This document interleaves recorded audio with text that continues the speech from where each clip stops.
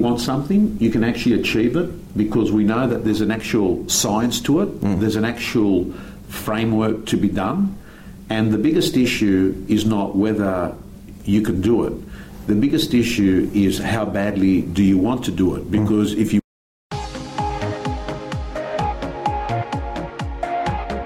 you've actually got goals broken down for 2015, you've got goals broken down into quarters. So goals are important.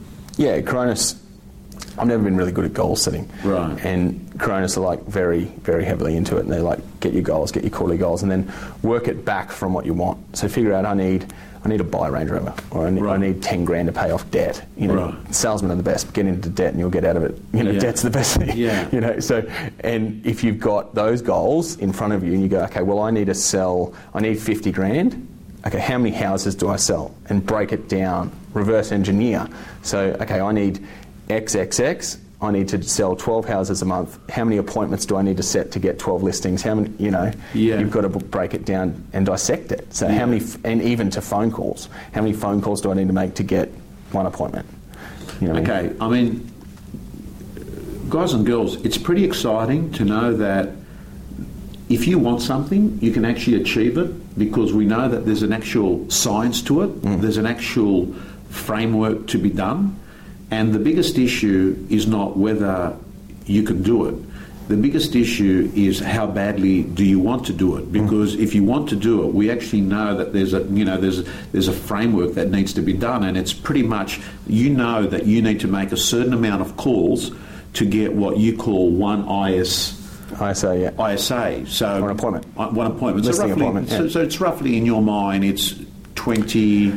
I try to make one. So that's my goal. So Tim Ferriss says a beautiful line: something unimportant done well does not make that thing important. And what you're saying is, don't just think about checklists of saying, oh, I did that, so I'll give myself a tick.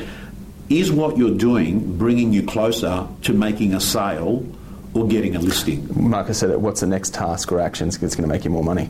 What's the next task or action that's going to make you money? Yeah, that's it. That's all. That's it. We're in this to make money. And, I'm about incoming now, so the attraction. So everything I'm trying to build with social media and everything is making that even easier. But for the people that are starting, you've got to whether that's knock on doors. I don't think that's the new age of selling. Don't be a real estate agent. Get on the phone and actually be a human being, like you say, like a friend over a coffee shop. Talk to someone. So let's talk about that social media. Yeah. Are you on social media? I'm on it, but I'm not on it. Right. You know what I mean? Anyone can set up a Facebook page, but now I've enlisted someone, and a very high-end professional about to do it for me. Yeah. And will be incoming. So everything will be incoming, and it's going to be good. So hopefully that will. Again, you can't rely everything, put all your eggs in one basket. That's why every day when you come in, you've still got to do 10 handwritten cards. You've still got to do your buyer letters. You've still got to do. Well, I love, and gang, this is a pretty high quality handwritten card, and it's common for you to do how many of these? 10 a day we do. Right. So I have terrible handwriting. Right. So do you write them out? My wife or my buyer agent writes them out. Okay, you write them out, and they go to expired listings. They go to as thank you cards to people. Thank you cards, unit complexes. Right. So if we sell a lot of units, and they're. I look at any business like a retail business. I guess you've got your low-end stock, your kettles, your toasters, your TVs, your high-end. So I think you've got to have your high-end product. Yeah. You've got to have your house and lands at a certain price point that tick over. Yeah. And then you've got to have your units. Yeah. So if you have a good mix of stock, you're not just chasing high-end. Right. You're chasing all different types. You're going to continually be selling property. So, and that's where that comes into play. We'll send a whole street.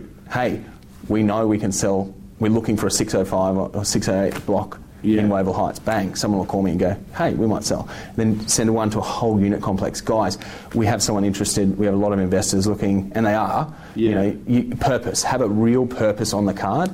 If you just write, hey, give us a yell, but hey, we've just sold XYZ. Yeah. We have 35 buyers that have missed out. Yeah. Give us a bell if you're looking at moving. Okay, so gang, handwritten cards, they're personable, they're good quality, and they look like They're coming from one human being to another, and what I like most about them is that they're high touch, low tech. Anything that you can do in 2015 that's high touch, low tech gets more cut through, because nearly everything that we get in communication is pretty much now high tech, low touch. So anything that can make you stand out is so important. I'm looking at it. That completes the free video.